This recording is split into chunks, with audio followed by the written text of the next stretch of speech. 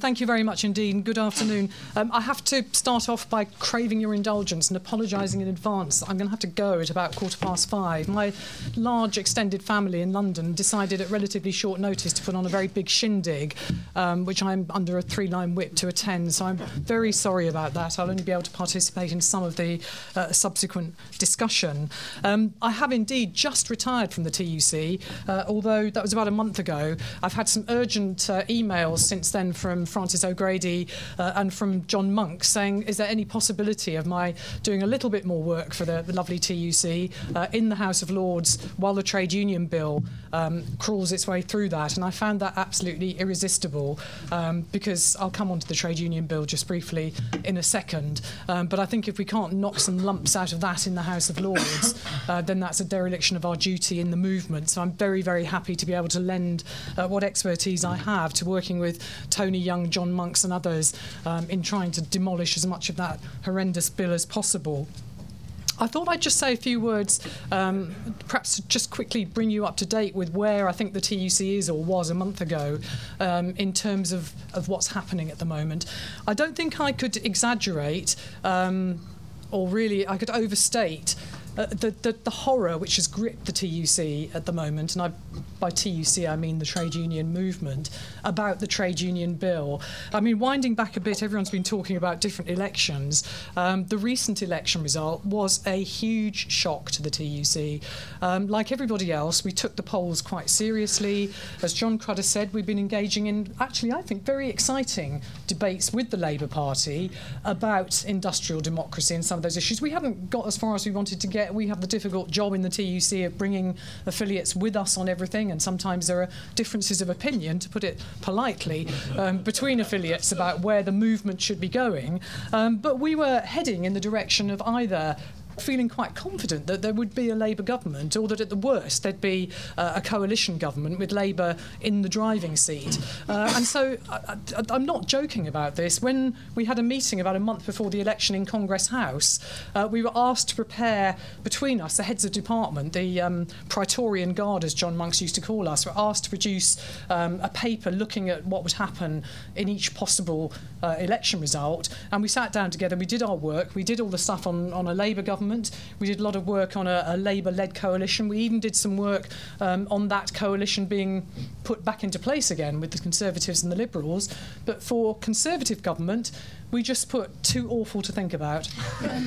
Now, that's true. That is all we did at that point in time. So you can imagine the shock that morning when everyone came back in with a majority Conservative government and knowing that in their manifesto, one of their prize pieces of legislation that they would be putting through would be the trade union bill. And lo and behold, we have the trade union bill. And you talk about evidence-based research and so on and so forth. If you look at the trade union bill documentation, you'll see that a body called the Regulatory Policy Committee, which I've been on for a while, which has, here's the Warwick link, which has somebody from Warwick on it, Jonathan Cave, who's a very, very fine economist, took one look at all the various bits of the trade union bill and the so-called evidence that had gone out for the very, very brief consultation, 7 weeks over the summer holidays, and discovered that the whole thing was completely unfit for purpose and was just made up, basically. But this government is absolutely shameless, and they're going ahead with this non-evidence-based piece of legislation. Is the trade union movement in a mood, in a state, in a fit state to deal with all this? Well, perhaps I should just say a few things about the state of the trade union movement today. In the TUC, we have just over 6 million members of affiliated trade unions. If you then add in the Royal College of Nursing and the British Medical Association, which are not in the TUC but are very large trade unions, that gets you up to a slightly more respectable figure. But it's still only a relatively, relative to the days we've been talking about earlier, small proportion now of working people who are actually members of trade unions. Obviously, collective bargaining has wider scope than that, and unions punch above above their weight. That's always been the case, particularly now in the public sector, which is where the majority of active trade unionism is still. But you can see that trade unions have an absolutely massive challenge. Linda talked absolutely rightly about the fragmentation in the labour market now. I've got one of my daughters who's got a very good degree, who's working at the moment in a temporary 0 hours contract job because there's nothing else she can get just now. Lots and lots and lots and lots and lots of young people are in these kind of peripatetic work situations. A lot of them would love to join trade unions, but it doesn't make any sense. If you're being paid just above the minimum wage and there's no union presence where you're working, what would be the benefit of actually coughing up some of your hard-earned wage to join a trade union?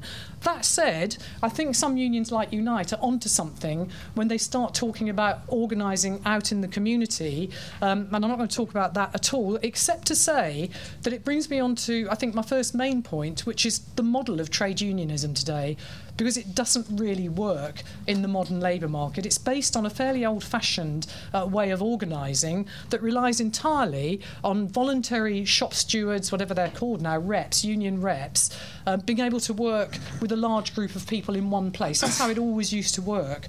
That is no longer possible. If you're really going to represent large numbers of these young people, you're going to have to be here, there and everywhere. And their needs from the trade union are much, much, much greater now. They desperately need help if they get into trouble at work. They can't afford to go to the tribunals. They can't afford to pay lawyers. There's no legal aid around for them to enforce the various individual rights, some of which do indeed come from European Union membership. They need to have a friend at work. They need a voice at work.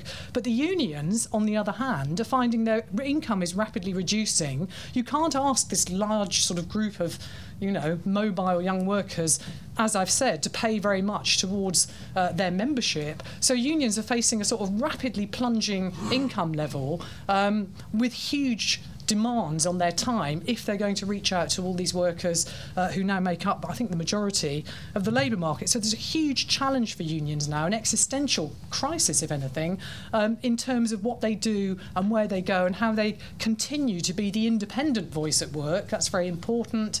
Unions don't want to start taking money. They don't want to get any from this government. They don't want to take money from employers. That's critically important to UK trade unionism. But then where do you go?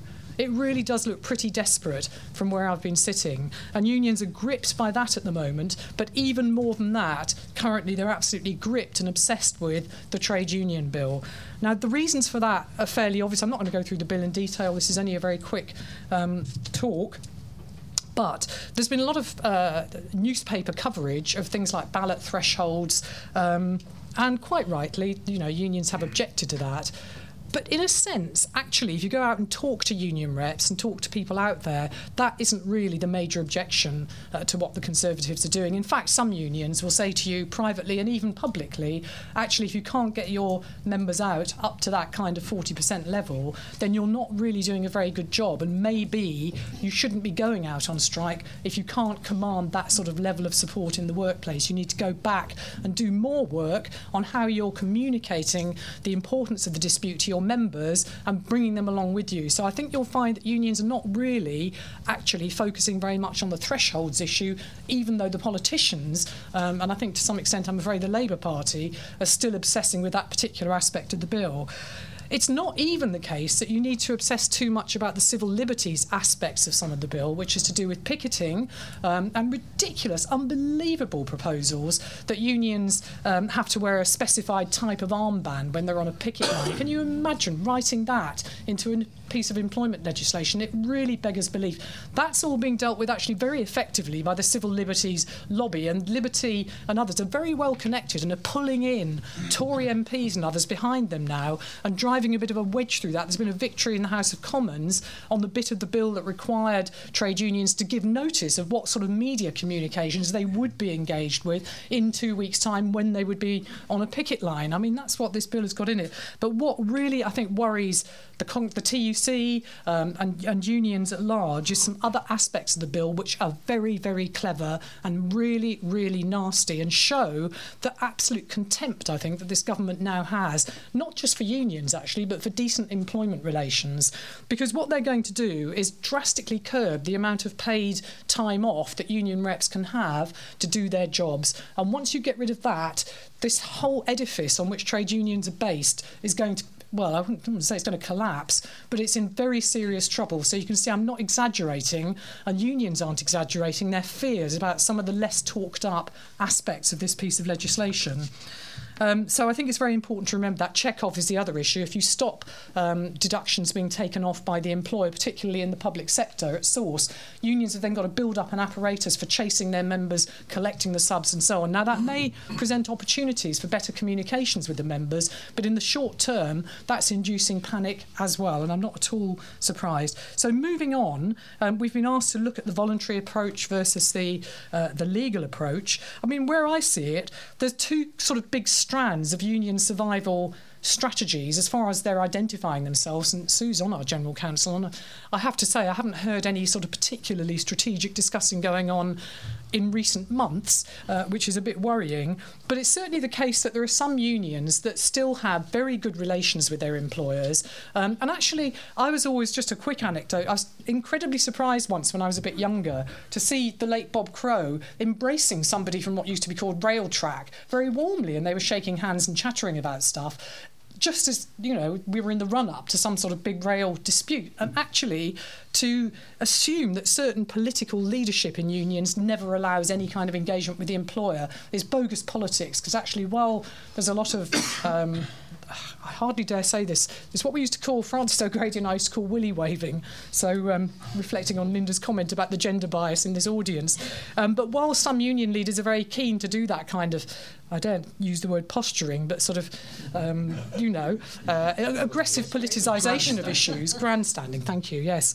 Actually, underneath, there's vast amounts of very good work still being done. I'm not allowed to use the word partnership anymore, but there are those sort of arrangements which are still delivering, where there are decent employers who understand the importance of union workplace safety reps and all the rest of it in contributing to productivity and so on. On the other hand, there is also this strand of unionism, and they sit together quite often, which is about going out into the community, anger, you know, we're going to take this government on, we are political, we're part of a wider social fabric, we're going to give the government absolute hell. Both these things have their place, and both these things are reliant to a greater or lesser extent on some legal intervention. I'm quite cynical now about how much more the courts are going to deliver in terms of the framework of law that we have. The outings to the European Court of Human Rights on collective issues have been pretty depressing. We're not getting very far. There's been the Viking Laval cases, which really have begun to knock the stuffing out of what we had assumed was a right to free collective bargaining. Lawyers here will know an awful lot more about that than I do. And even Unison have done a fantastic job attempting to get judicially reviewed the employment tribunal fees, but that's not going terribly well, and that's taking up an awful lot of union resource. So I think unions are now thinking about legal interventions and how they're going to do them, where they're going to do them, and whether they're going to do them.